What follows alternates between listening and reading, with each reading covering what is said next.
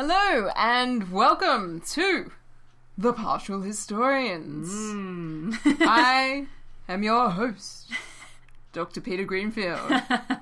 And I am your other host, Dr. F.J. Radford. Oh, really? We're going with initials now, are we? Yes, well, it sounds so official that way. Cool. P.N. Greenfield. Ooh, that sounds really good. we could be British detectives or something. We could. But today we're not. We're partial historians. Today we are partially historians. Indeed. And today we're tackling the first of our listener requests. It's listener request time. Indeed. Have you requested something?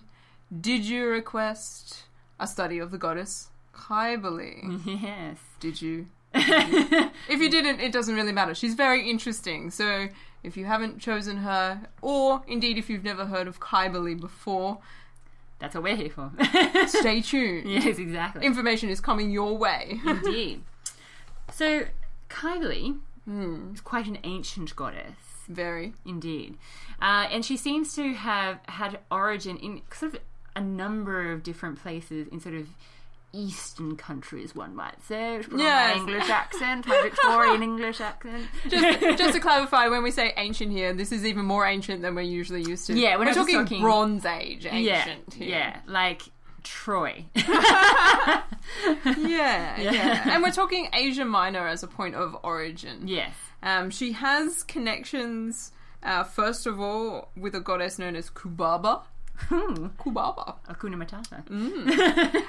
And connections to Hittite culture, Hurrian culture, and Sumerian Akkadian culture. My goodness. If you're thinking Middle East, you'd be right. Yeah, yes. So she comes out of all these different places. There's some sort of local variant which seems to have a common thread. Yeah, and the thing to keep in mind when we're dealing with a goddess of this level of antiquity, we're going to be dealing with a broad brush in terms of the sorts of things that she's going to be associated with. Yeah. So she tends to be a catch-all for a whole bunch of concepts. Yeah, and so you'd be forgiven for thinking that she's almost the goddess of freaking everything when we tell you that she's associated with fertility. That's quite a normal. No, look, I'm going to interrupt you right there. This is one of the things... Wait, I'm going to interrupt you right there. I did not label her a goddess of fertility. But this is one of the things that makes me mad. Wow, she can't even speak. I'm losing the power of speech. Such is the nature of the level of my dissatisfaction with this issue. And I understand. A goddess of fertility. I mean, hello. Every time you come across a female... And I suppose, and it's a tautology, a female goddess in the ancient world. I'm sorry, but is she not associated with fertility? Yeah, it does seem to be the common label to slap on all female. I'm sorry. It's almost as if history, over time, completely co-opted by men. And they see a woman and they're like, I don't know, what could she be associated with? Corn, grain. Corn means fertility. Yeah. Corn grows in the ground. Women have babies. I feel like there's been a disservice done to goddesses. Goddesses over time. I'll stop with the voice. Yeah. No, I think it's fair to say, having gotten that out of my system now, that goddesses tend to attract this level of fertility precisely because if we're dealing with something like the Bronze Age, what does a woman do that sets her apart from man? Yeah. It is the creation of life. It is the birth process. And obviously, what's a common concern? It's always, food supply and fertility in terms of food supply, but also in terms of healthy babies. Yeah. Everyone always wants those things. It's probably perhaps not an unjust association in this particular circumstance. No. I'm just saying. I'm got it out of my system. Yeah, no, I appreciate it. I do. So what are some of the other things that she's associated with? Yes. I'm going to hold this book up just so you can't hit me. She also seems to be associated with curing diseases. Yeah, healing. Yeah, healing, which is another sort of common one, I suppose, for gods and goddesses. She apparently has, she sort of gives oracles sometimes. Yeah, yes. A prophetess. Yes, indeed. Nice. That's a good one. Yeah, well, I'd hope if you ever reach the level of divinity that you'd be able to see something of the future. So well, yes, you would. One lives in hope. Yeah. I suppose it's not that you see the future, but that you share it with others. Aww. And not even they the future. play nice. And oracles aren't even necessarily seeing the future, are they? They're more just pronouncements that possibly relate to the future. Yeah. But open to interpretation. Exactly. Yeah. They're obviously about things that probably haven't happened yet. So, yeah. Hence the future. Anyway, I'm getting sidetracked. I'm getting a little bit picky here. Anywho. And she also obviously is a bit of a protector goddess. Yeah, I think this is one of the really interesting associations that Cybele has. Being a protector of cities. One of the points of iconography that she develops later on, certainly not in the Bronze Age, I might add, is the mural crown. So we're talking about sort of the crenellations. I don't know if that clarified things for people, but... the crenellations, surely. Surely. Crenellations? Yeah. Look it up. Look it up, so that's something that's another one of her associations. And then she also becomes associated with the sort of wilder aspects of life, as symbolised by the fact that she is sometimes attended by lions.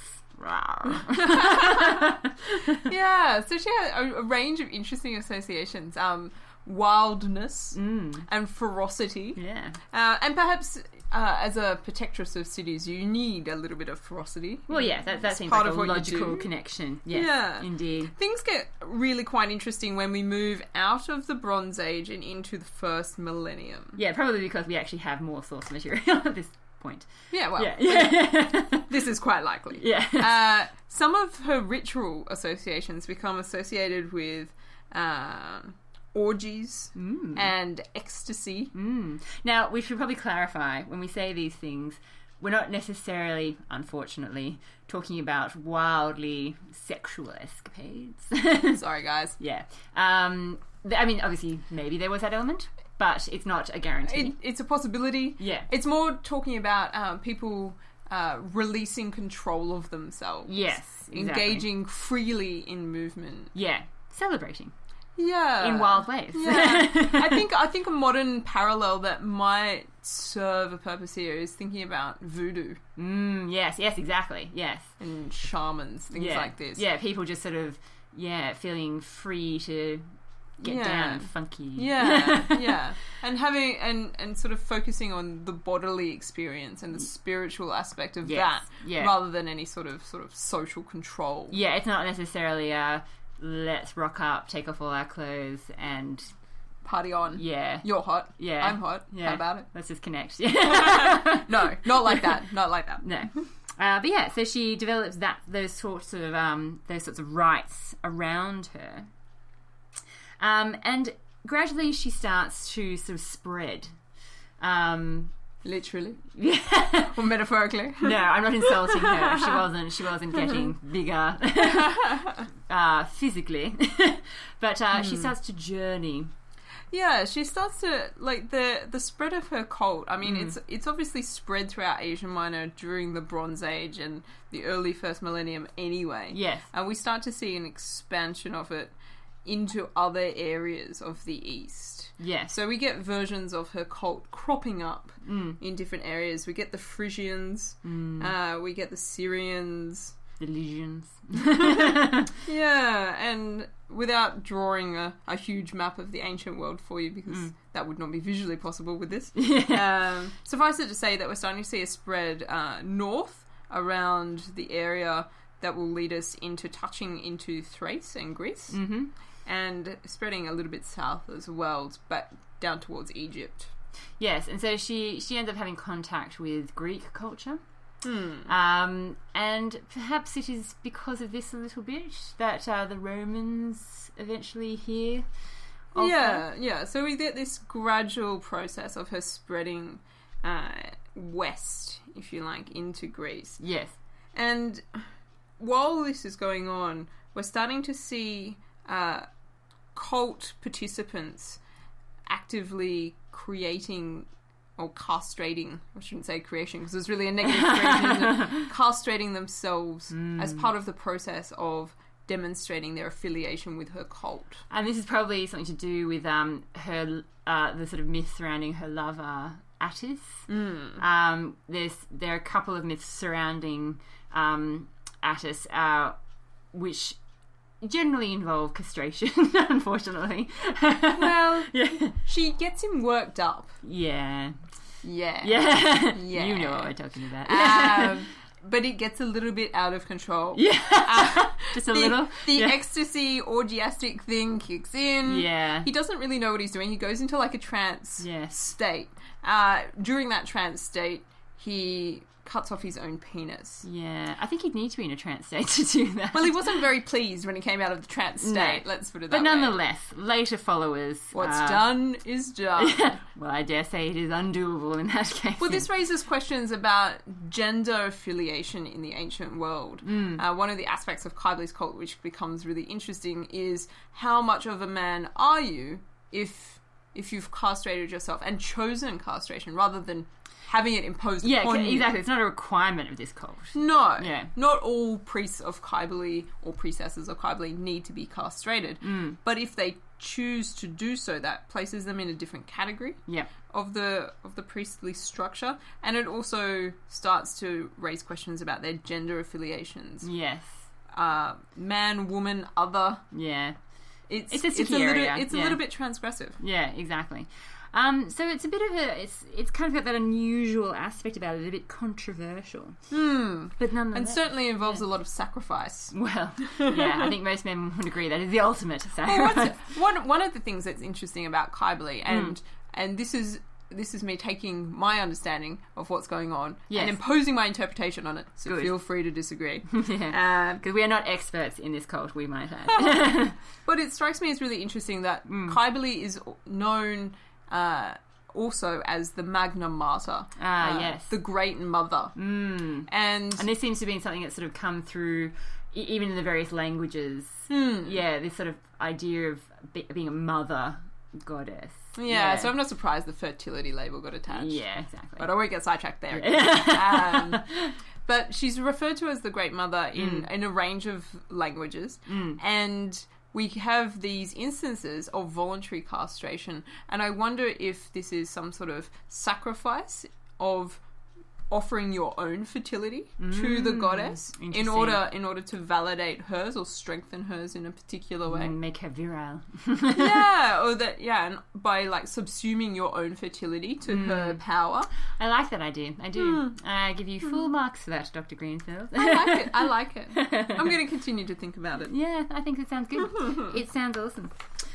So, somewhat unusually, I suppose, we find this goddess being adopted by the Romans eventually. We do. Now, the connection with the Greeks, so if we're talking about the Eastern proliferation of Cybele, we're talking Bronze Age, so like 1,500 and into the millennial period, so 1000 BC, we start to see strong evidence for a Greek connection to Cybele in the 7th and 6th centuries BC. Yep, and this is entering into, sort of some of the more famous periods of Greece, classical Greece then comes. So classical Greece is kicking off in 5th and 4th century, and so we have Cybele already as an influence there. Yes. But with the Romans, the connection comes a lot later. Absolutely. For them. Yeah. For them, we have to step further into time. We're dealing with the Punic War period. Yes. And towards the end of the Second Punic War, we're dealing with what is... around 205, 204 BC. Yeah, we start to see a Roman connection develop. So we've got this really long history of like about 1,000 years worth of Cybele. Yeah. In the East and in Greece. And then we rock up. To Rome. Yes. And basically, I mean, if those of you who are loyal listeners might recall, we have referred to this period in Rome before. Second Punic War wasn't a hugely prosperous time for Rome. No. Rather the opposite. They were getting their asses severely handed to them. Yeah. But they're going to come out of it okay. They are. They are. But you can understand that they're feeling a little blue. Yeah, we're reaching the close of the Punic Wars. There's no guarantee that there won't be more wars. Obviously, you can't look forward. You can't know the future when you're living at the time. Yes. But certainly there is a sense in which the Romans believe strongly that they need to compensate with the gods in some way, rectify their relationship with the gods. Yeah, because things have been going poorly. So, exactly, something must be wrong. Yeah. How do we restore this our relationship with the gods? And shockingly, we're not talking about the sacrifice of Vestal, although that did happen around this time. I don't want to talk about it. Yeah, sorry, this is traumatizing you this episode. So instead, they figure out that we better consult someone, a higher authority, who can tell us what we've been doing wrong. And who would you consult in a situation this dire? Well, I know I'd go to the numero uno oracle, the Delphic oracle. Get some Cybele action happening in there. Yeah. You'd be a fool not to.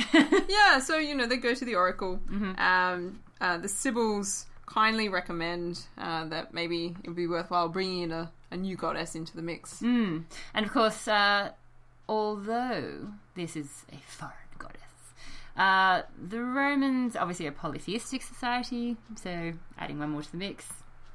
Yeah, she's clearly not of Roman origin. There's no way that they could argue that, and they don't even try. No. They openly acknowledge that they're bringing in this foreign goddess, and they make a bit of a spectacle of it. Yeah. So, Cybele, iconography wise, at this stage, she's a hunk of rock. Yeah, it's not the most sexy image. I mean, you think goddess, if I could paint you a picture, it'd be a very nice rock. Yeah. But shiny? It's not a carved rock. No, just a heap of rock. No, not... Yes. I mean, when you think goddess, you might think, Angelina Jolie with her hair curled and... All those Anatolian goddesses which have their boobs hanging out of their dress. And you're like, that's nice, I'll have one of those fertility goddesses. Exactly, but no, she's a meteorite, apparently. Yeah. Well, that actually sounds kind of awesome. But not to look at. Yeah. Yeah. Beauty's on the inside. Yeah, so basically, they make the spectacle out of welcoming this rock. Bring in the stone. That's right. Welcoming it into. Yeah. They have a parade up the river. There's a procession. They've delegated one of their best young, bright citizens, one of the Scipios, to be in charge. Nasica, I believe. Yeah, so he's apparently, an outstanding example. The finest young man of his generation. Exactly, so he's perfect for the job. Yeah. Send him out. Yeah, and of course there is a little bit of confusion in the sources, like some of them include details, obviously, which others don't. What else is new? So, we do also hear about, the matrons. Yeah, look, there's a whole parade of citizenry down to the riverbank. Yeah. To watch the final stage of the procession of the Cybele stone into Rome. Yeah. And wouldn't you know it, nothing ever runs according to the schedule. The barge with the rock on it gets stuck. Damn. I hate it when that happens. I know. Everything is going so well. Does this mean the goddess doesn't want to be part of Rome? Yeah, this might not be a good sign. No, I don't think it's a good sign, guys. What are they going to do?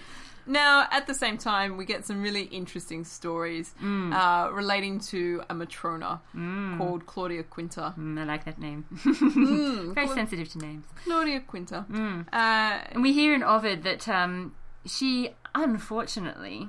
had a bit of reputation, a bit of a bad reputation. Apparently she did her hair in a few different styles. And that just made her seem outrageous. Way too fast, yeah. What kind of woman does that? A woman who's looking for attention, that's who. What kind of attention? The wrong kind of attention.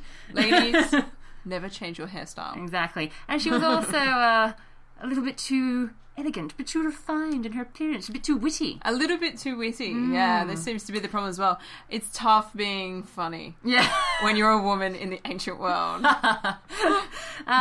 So this woman has this whole bit of a smear on her reputation, but the sources do tell us that she was actually, in reality, chaste. Yes. Yeah, this is suspicions. Now, this is interesting. You might be thinking to yourself, what has this got to do with Cybele? Yeah. We've gotten totally off topic. No. Now, there seems to be... There is a strong conflation in all of the sources. Yes. From the Roman end of things. Yes. For this, the fact that the barge stops being connected in some way to the questionable chastity of this matron, Claudia Quinta. This is why we bring her up. Yeah. And I hear you say, but how would anybody ever make that connection? And Quite logically. My answer to that would be, don't ask those sorts of questions. That's not the question you want to ask. Nevertheless, there seems to be this idea that the matrons are part of the welcoming committee, if you like, and the chastity of the matrons as a collective is important to ensure the smooth entrance. Just like Scipio is a shining example of manhood. Yeah. And so he represents the male aspect of the Roman population. The group of Matrona on the shore collectively represent womanhood in Rome and the best that womanhood can offer. So if there is any question over the chastity of any of the matrons in the group, this is going to have a direct connection with the procession of the barge. Absolutely. And this is precisely what happens. Exactly. But Claudia Quinta, she becomes involved because when things get stuck and aren't going so well... Well, yeah, so things get stuck and you would think, well, she's the one that they end up pointing the finger at. The matrons are sort of like, well, yeah, how about you? Yeah. And everybody... You have a fancy hairstyle. And then everybody else on the bank at the same time is here like, yeah, you, with the hairstyles. We always suspected something was up with you. You're a bit too funny. Yeah. You are the problem. And so Claudia Quinta takes it upon herself to do something about this. Yes. Hops into the river. Yep. Logical. Yeah. Supplicates the gods. Yes. A few times. 3 times. She pours some water over herself. Yeah, basically asking, to be judged, essentially. Yeah, she says to Cybele, look, if I've done this thing, if I'm unchaste, by all means, let the punishment happen. Strike me dead. Yeah. But if I'm chaste, like I know I am, come on, just move, barge, move. And so apparently she, maybe pulls on the rope a little bit, and magically... Ta-da. It's unstuck. Yeah, because it's not like the Romans didn't try to move it themselves. Oh yeah, they did. Yeah, they did. They didn't just start pointing fingers straight away. No. They didn't do the logical thing of physical force. They're engineers, for goodness sake. Yeah. They did try. Yeah. Miraculously, with her touch, after the supplications, the barge moves. And all is well again for Claudia Quinta. And Cybele enters into Rome. Doesn't this sound so much like a Vestal, though, this story about a woman who's suspected of wrongdoing because of her appearance and being a little bit too good with the jokes? Oh, yeah. Yeah. Oh, yeah. And indeed, in some of our later source material from the imperial period, so jumping ahead another couple of 100 years, we do start to see Claudia Quinta described as a Vestal. Well, what do you make of that, expert? That would be a whole other episode. Fair enough. So Cybele enters into Rome. Yes, and so she has to be set up somewhere. She does. And you'd think to yourself, well, where would you place a foreign goddess in a city like Rome? Perhaps on the outskirts, one might think. Well, outside the Pomerium, outside the protective zone of the city, you would think. But interestingly, and perhaps related to the fact that she is a protecting goddess of cities and fortifications, they place her smack bang in the middle of the sacred area of the city, which is highly unusual for a foreign deity. Wow. And they place her on the Palatine. Amazeballs. I know. And so she she remains. Exactly. And she's served by her priests. Not Romans. Not Romans. Romans aren't allowed to serve. Exactly. Therefore, presumably, foreigners. There's evil foreigners. It seems that, the more extreme aspects of her cult, the castration and the orgiastic... Yes. Understandably, the Romans aren't crazy about that. Don't really go hand in hand with what the Romans are used to. So, that you can do them, but only if you're not a citizen. They put a bit of a kibosh on Romans if you're joining. If you're like a slave, or if you're like a foreigner, that kind of stuff's alright for you, but not for the citizens. Thank you very much. Yeah, and they're also restricted on how often they can process through the city. Yeah, they're given very particular dates for that. Yes, and they do get to have a festival, which is kind of like their big deal. Yep, which crops up in April or March. Yeah, around March, April. And they get to celebrate what they're all about. Shake their moneymakers, their symbols, their flutes. Encourage more people to castrate themselves. I wonder how much... Obviously, you know, it's a sort of religion which has to be on the outskirts a little bit, because if you have everybody join it, that's going to be a problem. Well, yes, exactly. The well-being of the state would not be assured.